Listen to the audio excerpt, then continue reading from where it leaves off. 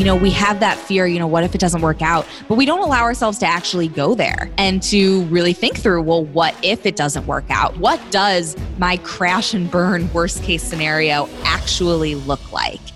Hi, my name's Curt Mercadante, and I'm a husband, father, speaker, trainer, and disruptive entrepreneur whose mission is to save the world by helping individuals fight for lives of freedom and fulfillment.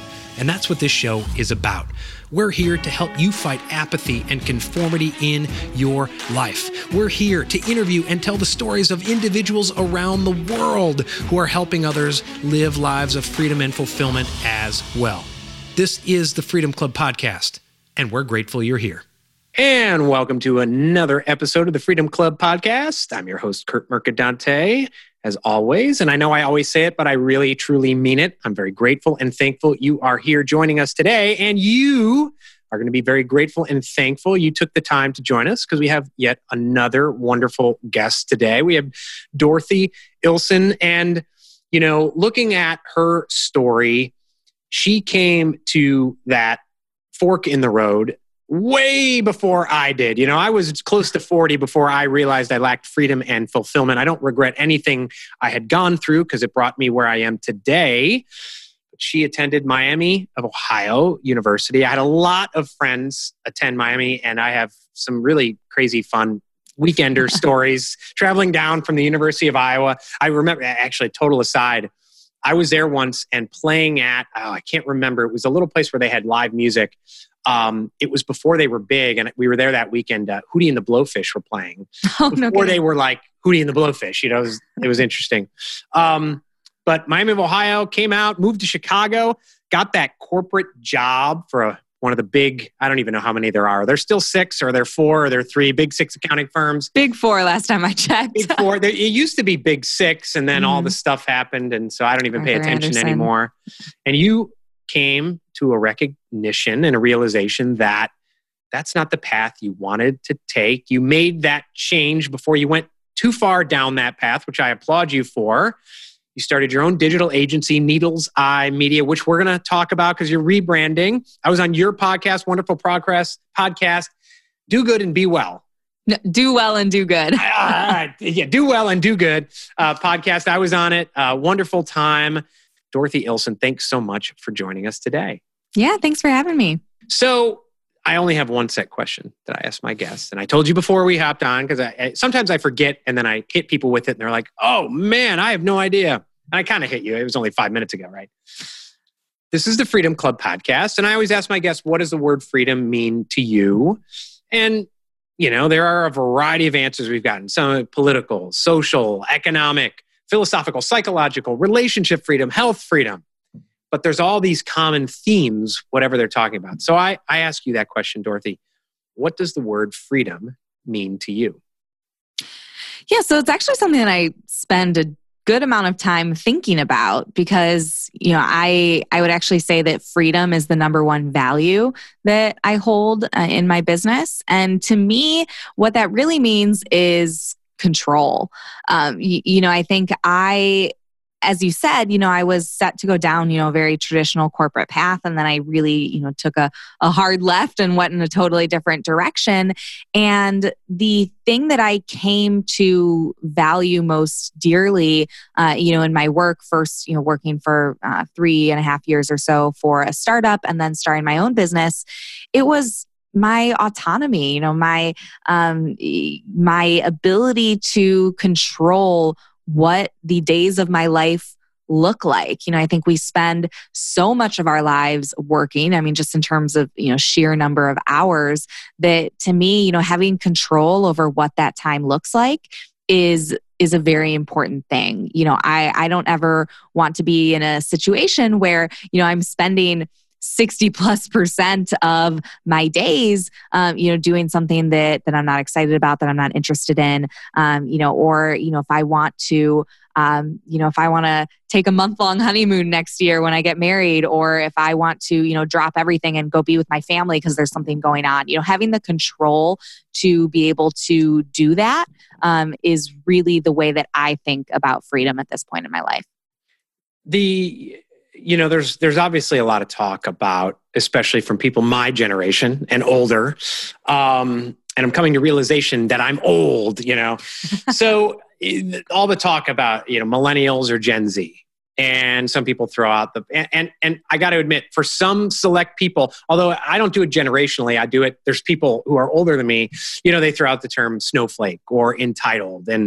And there was a situation, I guess 2 months ago, it must have been August. It was preseason football, and former multi-time, Pro Bowler Andrew Luck, who played for the Indianapolis Colts, he was injured yet again. He's rehabbing. In a preseason game, just a week or two before the season started, he came up and he said, "I'm done. I'm retiring." And I think he'd only played 6 seasons, right? And so half the people were like, "Go. You determine what freedom and fulfillment is in your life." And he basically said, "Listen, it's not fun anymore. I'm hating it. I hate showing up now. I've been in pain for years." So half the people were like, "That's awesome. You know what you want to do and you go and do it." I was in that camp. The other half were like, just another entitled snowflake millennial. And it's one of those things where I think that there are instances where, yes, certain people in this world, and I don't even do it generationally. Again, I do it. There are people I met 55 who need a slap in the face, cold water, and say, toughen up, But people have to determine that there's a difference between, Gallup's done a lot of studies of today's workforce. And millennials and Gen Z, they don't want job satisfaction. They want to be developed. They don't want bosses. They want coaches. They want fulfillment, which is wonderful. There's that toughness factor, but there's also a lot of folks who are like, no, my life and job sucked for 30 years. Therefore, your life has to suck for 30 years. Otherwise, it doesn't mean anything and you're entitled. There's a fine line, isn't there? No, I mean, it's hilarious to me. Like, that guy you talked about, the athlete, like how much money did he make in those 6 seasons? Right. I mean, right. I'm however many millions and millions. I mean, he doesn't need to play football. And so anyone who's saying like, oh, you're entitled, an entitled snowflake for, not wanting to do that anymore. He's probably been more successful in those 6 years than they have in their entire lives. And so what is the point of him continuing to do something that he doesn't want to do? I mean, for what? For ego, for pride, for what they think of him. It's just absolutely absurd to me. And so I think those comments come primarily, I would imagine, from people who maybe aren't as happy as they could be with their own choices. I'll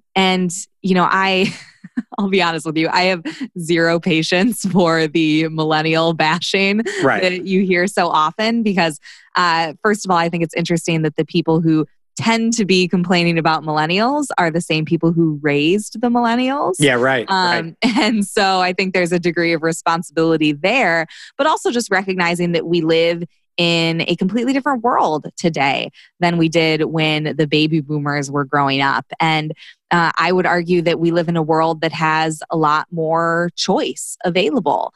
I feel myself just so incredibly blessed and frankly privileged to have the ability to, kind of live life on my own terms and, create the business that I've built that allows me to have complete freedom in my life and complete control, as I mentioned before.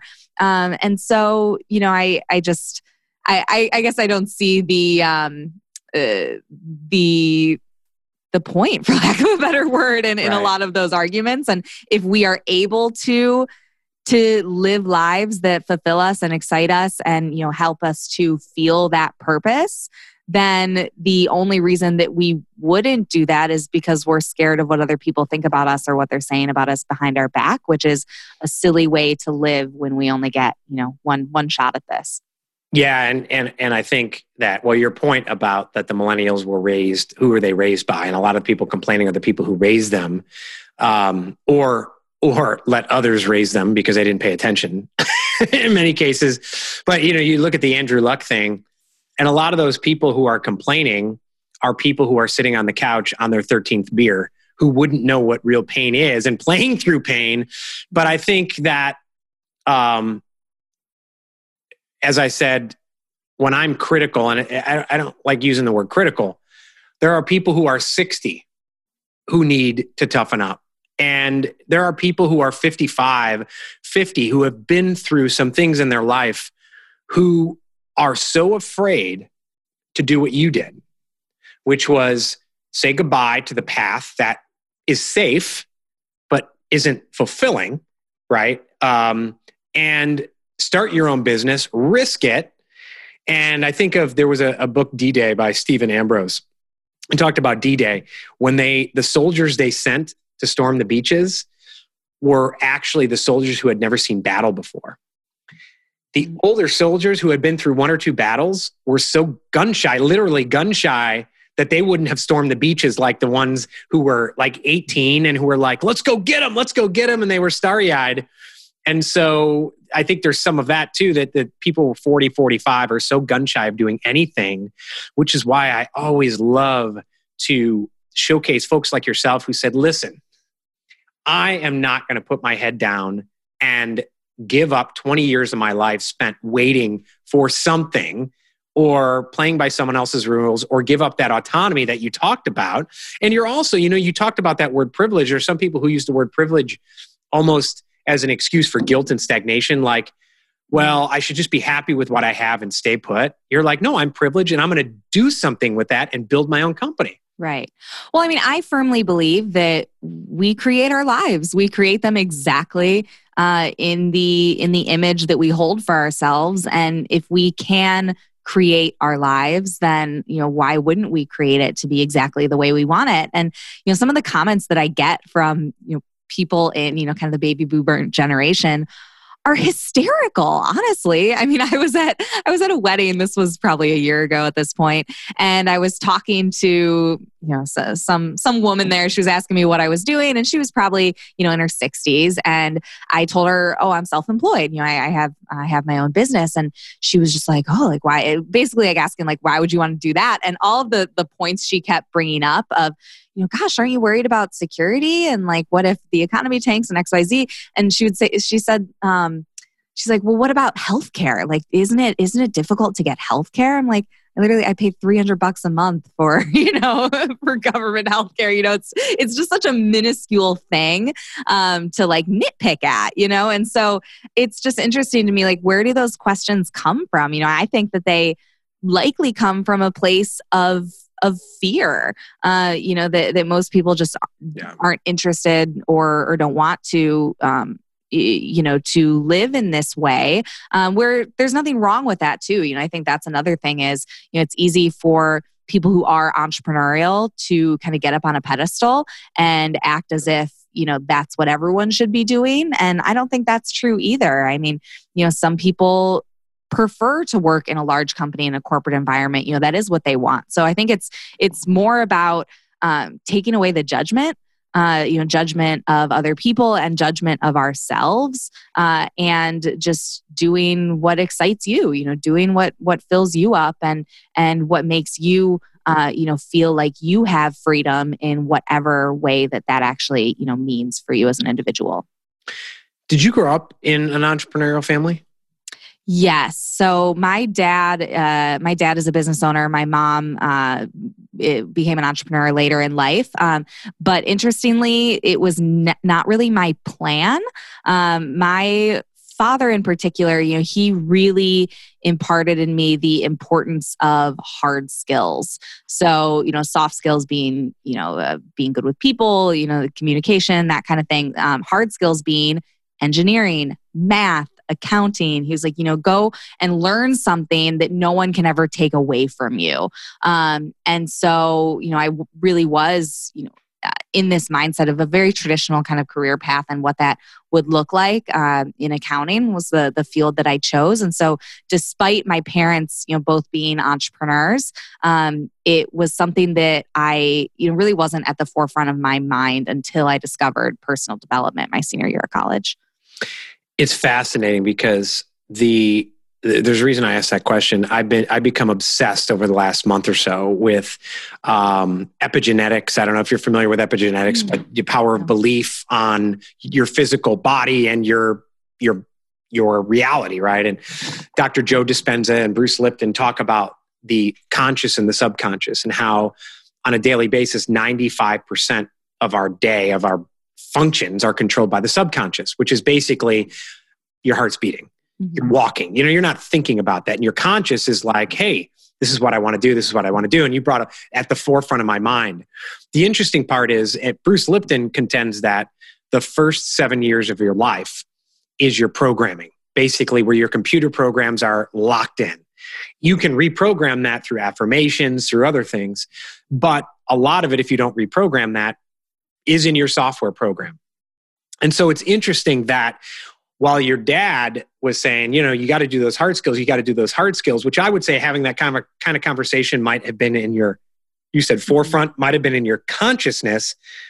The 95%, the subconsciousness, might have been programmed by your parents coming home every day, starting their own business, you seeing that, and that just developing in your mind, which is why your conscious brain was like accounting. But when it came time to actually do it, your subconscious took over and said, no, I'm going to go and do this, which is so interesting because, I have some siblings, but they were not all, my parents each were married before. Let me put it that way. I don't know how I was going to say it. They were each married before. Some of my siblings were not programmed under my father, who was an entrepreneur.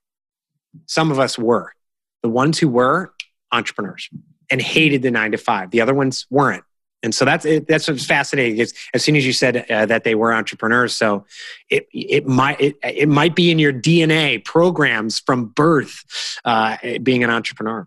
Yeah, who knows? I think it was stumbling on this whole world of personal development and personal growth, and that maybe activated what was kind of laying there dormant, just waiting to come out.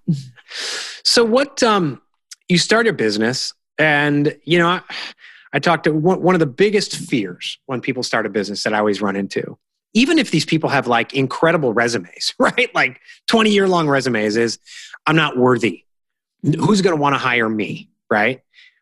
You jump in, you didn't have a long track record, and you're like, screw it. I'm going to do it. And I'm going to start this, and you have clients and you're doing successful. What would you tell someone who just has that blank slate and is so fearful not being worthy? You're someone who said, I don't care. I'm going to build a business anyways. Yeah. I certainly don't want anyone listening to this to think that that's what it was like, because it certainly wasn't. I had all of those fears as well. If I could count the number of times in the first 6 months or so where I was just sobbing, thinking, how the hell am I ever going to figure this out? It's pretty wild looking back. But, I think for me, it's two things. So one, it is working equally hard on your mindset as you are on your business. So, my business does quite well, but it's interesting to me. Like if you look at the profit margins of my business, they could be a hell of a lot higher if I wasn't spending so much money on masterminds, on hypnotherapy, on coaching. Like I pour into myself, and I see the results in that, in the revenue, in the profits of my business. I have created this business that really opens up doors for me. That gives me a lifestyle that I never dreamed that I could have in my 20s, to be able to travel the way that I do, to be able to, make the kind of money that I do and have this lifestyle. It never would have happened if I hadn't been investing in myself and really working deliberately on my mindset and on my feelings of self-worth. Because if you don't feel like you deserve it, or you don't feel like, like you should have what you want, then you're going to block it. You're going to self-sabotage. It's never going to happen for you. So I think that's part of it. And then the second thing that I would encourage, anyone listening to this who has those fears of like, well, what if I really go after this and it doesn't work out? I think it's a really empowering thing to get comfortable with your worst case scenario. So often, we have that fear, what if it doesn't work out? But we don't allow ourselves to actually go there and to really think through, well, what if it doesn't work out? What does my crash and burn worst case scenario actually look like?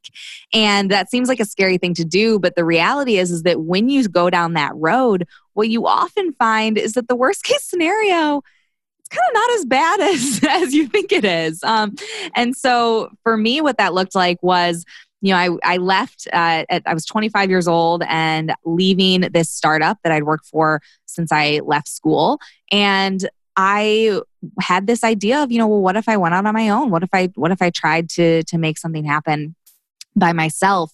And the situation I was in was, I knew I was leaving this company anyway. So if I'm not going to start something on my own, then I'm going to have to go get a job. Now, just knowing my skills and the job market that we're in, I felt very confident that I could get a job quickly. And so if I actually go down that road of, say I go off on my own and it doesn't work out, well, what does that look like? Okay, so, I grind it out and it's not working. I'm not making money. I've blown through any money that I had. I, reached the end of my rope, and what's next? Well, I got to go get a job, which was the situation I was in anyway. So it really looked no different. It was the only difference in that scenario is that I tried. And so to me, whereas all of my, all the people in my life who just cared about me and wanted the best for me were saying, but this is so risky. It's so risky. It's so risky. I was thinking, well, what is the risk? I try and it works, or I try and it doesn't work and I have to go get a job. But having to go get a job is the current situation. So if that makes sense, I think it's a really empowering thing to get comfortable with your worst case scenario and then recognize that maybe it's not as scary as you thought. And the scarier scenario is not going for it and then wondering for the next 40 years, how things could have been different. Yeah, I always clients, even clients, who have mortgages, 4 kids, all that, which was me when I decided to shut down my agency at peak revenue, right? Is I call it the destitution line. Like, what's that line under which you lose the house and whatever? Yeah. And they always come up with a number, and I expect them to come up with some huge number, and it's never that big of a number. I'm like, you serious? I said, well, your product offering is this. All you need is 2 clients. 1 a month. And by the way, when do you need to make that by? Well, 3 months. I'm like, just get a client a month. Yeah. And when you break it down like that, because often when people don't allow themselves to go there, they don't reverse engineer to get over that line. And then they just get paralyzed and they think, I need 100 clients or I need 10 clients. It's like, all you need is 1 and then another one and then another one and then reverse engineer how you're going to get there. Yeah. Yeah. Yeah. I think that's a great point. And, I also recognize, kind of going back to this word privilege, I recognize that I was in a privileged situation. I was not married. I don't have any children. I really don't have any responsibilities outside of, feeding myself and keeping a roof over my head. And so that's the scenario that I had to approach it from. Maybe it is different for certain people. Maybe you do have kids. Maybe you do have, a mortgage. And so it looks different for you. But I think sometimes it's difficult for us to see our own realities. We're kind of too close to the situation. I was at a mastermind event back in February, and we were doing like hot seat scenarios. And so, one of the guys was up there, having his hot seat in front of everyone. And he had an online business. And then he also had a traditional, his traditional 9-to-5 job. And his goal, he said first thing, he's like, my goal is to quit my 9-to-5 and do this online business full time. And then we went through, literally like an hour of his hot seat of, just talking business strategy and what he was doing. And then the guy leading the event, he asked him, he's like, oh, by the way, how much runway do you have? Because it came out in the course of the conversation that the online business was actually making more even then than his 9-to-5. And so he said, how much runway do you have? How long could you go if your online business stopped making money today and you didn't make $1? How long could you go without an income before you'd be in trouble? And what was his answer? 3 years. Oh my gosh. He literally had 3 years of savings. He could sustain his mortgage. He had a baby on the way. He would be fine if his online business didn't make another single dollar. And so the only thing that was holding him back from achieving what he had said his goal was, to quit the 9-to-5 and do his online business full time, the only thing holding him back was his own fear and his own inability to see his situation for what it was. And so he actually left that night and quit his job that night and came back the next day and said he'd submitted his letter of resignation. And so, I think obviously that's also a very unique situation, but it's important to kind of step outside of yourself and really look at what your reality is. And oftentimes it's not as dire as you might feel. Yeah. And you'll never know.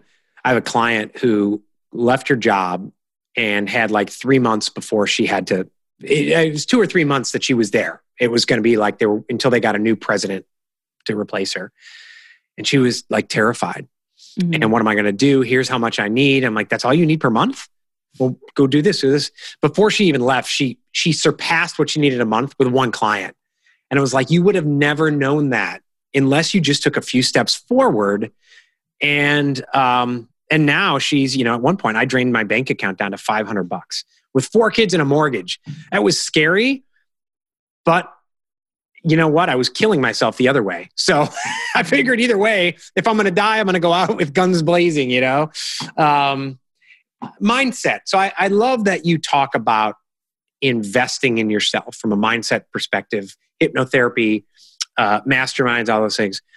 Do you have a daily kind of routine that primes you for a day of whether it's visualization, affirmations that gets you going? Yeah, it depends on the week, you ask me. So yes, in theory. In reality, I am not as consistent with it as I could be. But there is a very clear correlation in, my revenue and my profits and my happiness, frankly. There's a clear correlation between that and how consistent I have been that week or that month, with my routine. And so what it looks like for me is, I am someone who I operate the best on a lot of sleep. So I do not agree with the hustle your face off, totally get 5 hours of sleep thing. I tried for a long time to force myself into being someone who wakes up at 5 a.m. And I just realized, this is actually hurting my performance. So why am I doing this to myself? So I literally, I go to bed at 10 o'clock. I wake up at 7. I get 9 hours of sleep. It is amazing. I get up in the morning. I exercise. So, I'm looking as I did because I just actually came back from the gym before this interview. But then after I exercise, I meditate, anywhere from 5 minutes to 30 minutes.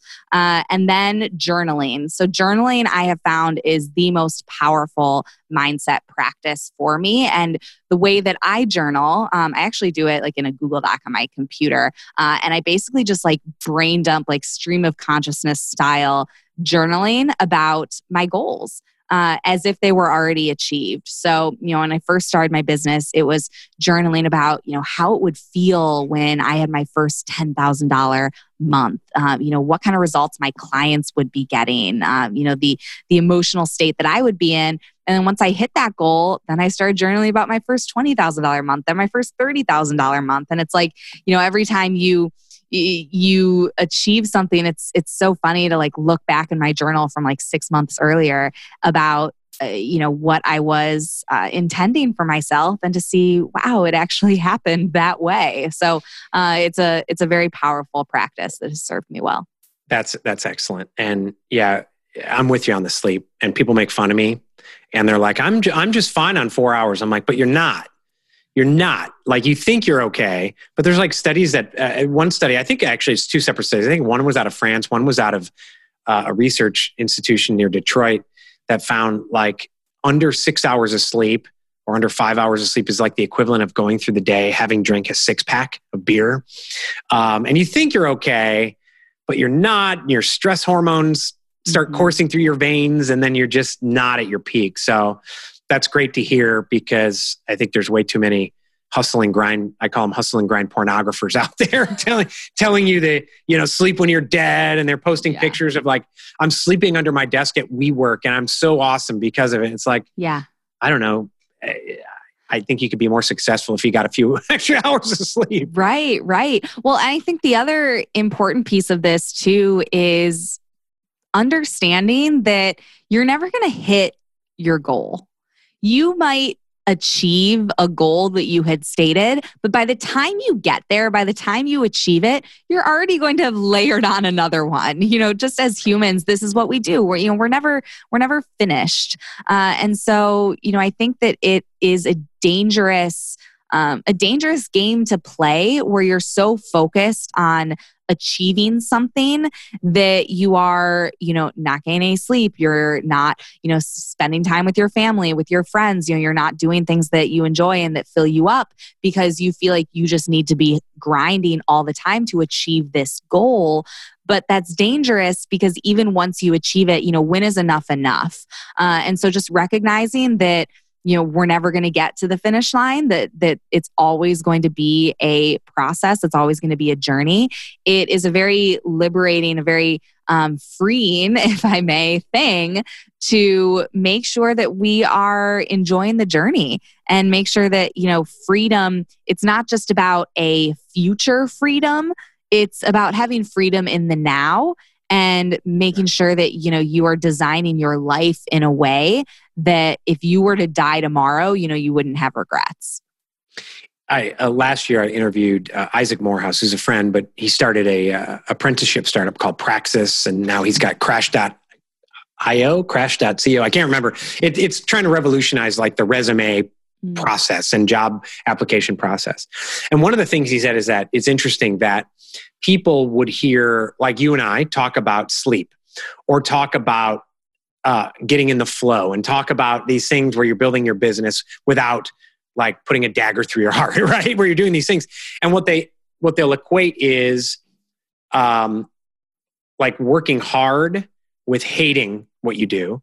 And they'll equate being in the flow and working with more of a flow versus the grind with being like a life of ease, right? Mm-hmm. And loving. And what he said was, hate doesn't equal hard. Like he said, he had an easy life. He had these jobs. He had a 9-to-5 and he hated it. Then he decided that he was going to do a startup. It was the hardest thing he ever did, but he loved it. You were on that path, right? Of maybe it was going to be easier to do it, but you would have hated it. Now, I would assume that starting a business from scratch, you talked about that process of being in tears and the fear was darn hard. Right? Yeah. But you love it. Right. So actually it's funny you say it in that way because literally just yesterday, someone asked me what the hardest job I've ever had was. And I was like, this one for sure. Right. It's what I'm doing. Whether it's not exactly a job, but this is easily the hardest thing that I have done. The most stressful thing, the most, the most incredibly difficult and beautiful and fulfilling and amazing thing at the same time. I think it's easy to idealize what life looks like, as a business owner, as an entrepreneur, as someone who has freedom. It's not like my stress is gone. My stress is different. And my stress is, again, under my control. So, I talked about how, freedom means control to me. The things that I'm stressed about in my business, the things that, that keep me up at night, they're things that I'm going after. They're things that, I'm dictating what goals I'm chasing, what clients I'm saying yes to, what my life looks like. And so I'd rather have that stress than the stress that I'm not in control over. But, it's not like there's no stress. So I think it's so important to, choose your problems and the bigger problems that you solve, by the way, the more money that you'll make and the more successful that you will be. So I think having control over that is something that is, very important to me. So speaking of your tough job that you love, Needle's Eye Media So this is the company you founded, the company you've built. You've talked about revenue goals, revenue landmarks that you've hit, or milestones that you've hit. You also said before offline that you're going to kind of rebrand the name and all that. Tell me about the company, what kind of clients you serve, and the kind of outcomes you deliver for them. Yeah, absolutely. So we are a paid traffic agency. We run traffic on Facebook and on Google. So search, YouTube, display. And our clients are all across the board, but our biggest niche, the people who we really serve the best, tend to be personal brands and digital product sellers. So, people who, they have an offer that converts, that's working, maybe they're doing $10, $15, $20, $30,000 a month, but they want to be doing $250,000 a month. So helping those businesses to scale their customer acquisition and their client acquisition by leveraging paid traffic is really what we do and do very well. Where do you see, you see Zuck getting pulled before Congress, most of whom don't know even how to turn on their computer. I mean, some of the questions they ask him are really, really interesting, to say the least. But you see him doing that. And, I used to have an agency and we did a lot of online advertising. And you see in the policy world, Facebook's pulling back on some things because it's just not worth it for them, especially in the political realm, the public policy realm, those types of things. But I also, I have a friend, Eric Carlson, who's done, he does like $1 million worth of Facebook ads a month. And he's really upset because every time they bring him before Congress and all this stuff, all of a sudden you see Facebook tightening up and it's affecting the things that small businesses can do. Then you see Google and Google's on. Where do you see the landscape changing over the next 5 years in terms of digital, with whether it's people coming under fire, the giants coming under fire from DC or the public, or, missteps that they make and all that good stuff? Yeah. I personally don't believe that history is going to be very kind to Mark Zuckerberg. And I think that these platforms, they have a big problem in front of them, and people are waking up to, to the ways that, we as consumers have been really taken advantage of. And our data has been monetized without us, getting any piece of that pie. And so, in terms of how things are going to change, I think those restrictions are going to keep coming, and they're going to get bigger and bigger. We might see the end of pixels. We might see the end of, custom audiences and digital retargeting in the way that we know it today. But I think the important thing to remember is that no matter what happens, no matter what changes that these platforms make in terms of, what's available to us as advertisers, what kinds of things we can track on our websites and how we can leverage that to make more money, what's not going to change is people are going to still buy shit. People are still going to see ads, e-commerce, people are still going to continue to buy things online in greater and greater numbers. So the only things that are going to change are the strategies and the tactics that we're using to reach those people with the wallets. But just like how, advertising thrived in the days of newspapers and direct mail and catalogs and, before we even had computers. And so I think to get into the kind of like fear cycle that's so easy as an agency to get into of, well, how are things going to change if pixels go away or whatever? It's just recognizing at the end of the day, the skill that we have is not about our retargeting strategy or, what we're doing with our custom audiences. It's about understanding human psychology and the foundation of direct response marketing in leveraging human psychology to get someone to make a purchase decision. And so the strategies might change, the tactics might change, but that is always going to remain the same. So there's really no point in stressing about it. We will continue to adjust and respond to the marketplace in whatever direction that it goes. I agree with you on the Zuckerberg thing. It's funny that I like to joke that the only ones in the world who can make Mark Zuckerberg look good is Congress. Just some of the questions they ask, it's like, oh my gosh. You built your business, you're building your business, you're growing your business offline. You said you're looking to expand, and what is your killer app? I use the word app, not in real sense, because our killer app for the last 6 months has been the phone and calling people. But sales, what has been your proven best, you're in love with it method for getting new clients? Yeah. So I have spent millions of dollars profitably in paid traffic for my clients. I've never spent a single dollar on client acquisition for myself. I have been very fortunate. My business is built almost entirely off of referrals because we are limited in the number of clients that we can work with at any given time. Any time that we've needed to go get a new client, I basically just say, hey, we're here, we've got a spot, and it tends to get filled. But to get a little bit, more practical for your listeners, I think that it's really about, how can you deliver value to people, up front and get them to trust you enough to feel confident about a buying decision. So, when I do have someone new come into the world, someone, comes upon our website and inquires, or I do get a referral, someone says, hey, this is the person to run your traffic. We still have to go through the sales process, right? So for me, typically that is an audit. So I found the best way for me to qualify if we can actually help someone effectively is to, look inside of their account and see what they're doing and what they could be doing better. And so we'll typically do an audit that's usually about 3 hours in total, half of that being us, looking inside the accounts, the other half of it being, reviewing that and talking through it with the client.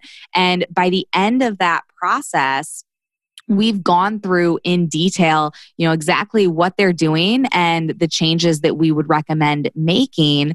And so by the end of that, they have a very clear roadmap for what working with us is going to look like. And we've gotten a chance to, really kind of show our stuff and, illustrate our expertise in a way that is very clear to the prospective client. So that's the beauty of doing audits. It's definitely my favorite sales tool. And by the end of it, it's a pretty simple close once you've shown them exactly what that path looks like. 5 years from now, where does your agency, whatever the name is, right, coming in a couple weeks or months or whatever, 5 years, not just your company, but where are you? What does that look like? It's an ever-moving target. I think I would have a different answer to this, depending on the day, the week, the hour that you ask me. But, for me, I'm 28 years old. I want to have kids. I want to start a family. And so, I think in 5 years, I would like for my business to be in a place where, where I've developed a very strong team around me so that we can serve our clients at an extremely high level without me needing to be, as involved in kind of every piece of what that looks like. And so that's a goal that I'm constantly moving towards. I mentioned to you offline, we actually have two new hires starting on Friday. So, building out the team is something that I'm very excited about, over the next 12 months, especially.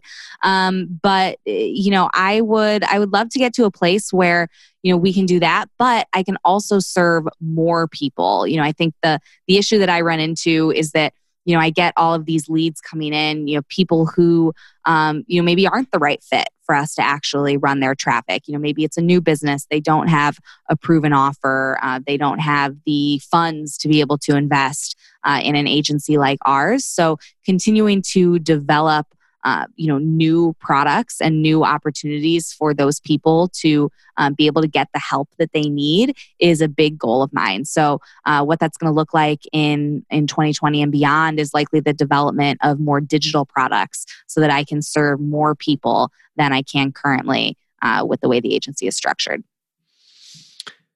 So I'm 21 years old. I'm about to finish college. I'm majoring in I'm going to pick some finance. And I'm majoring in finance because I didn't have entrepreneurial parents. And so they're like, go into finance, it's safe.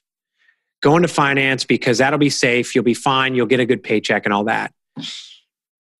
But you've been going through it, and deep down in your bones, you know, and you went through this. I don't want to do finance. I don't want to do finance. I want to do this. I want to do this. But your parents' voice is in the back of your head. Play it safe. Play it safe. What would you tell me at that point? Yeah, I mean, that's basically the situation I was in, right? Yeah, I did major in finance, actually, financing and accounting. Yeah, so funny. I always pick on the finance degree. I don't know why, but because I've known some people who majored in finance and then got to be 45 and they're like, I never liked finance and I've spent 25 years working in finance. So. Yeah. I mean, so I hesitate to give blanket advice because everyone's situation is different. But for me, I didn't want to start going down a path that I already knew I wasn't interested in. And so, I didn't ask my parents' permission before I called up PwC and told them that I wasn't coming, gave up that job offer. I just took that leap of faith, and I had enough confidence in myself that I knew that no matter what happened, that I was going to land on my feet. And so I think that came from the fact that I had spent the prior 6 months diving so deep into books and podcasts and YouTube videos and just really filling my mind with positive content and with affirming content, and really thinking deeply about what was important to me. Is money the most important thing to me? Is security the most important thing to me? Is freedom the most important thing to me?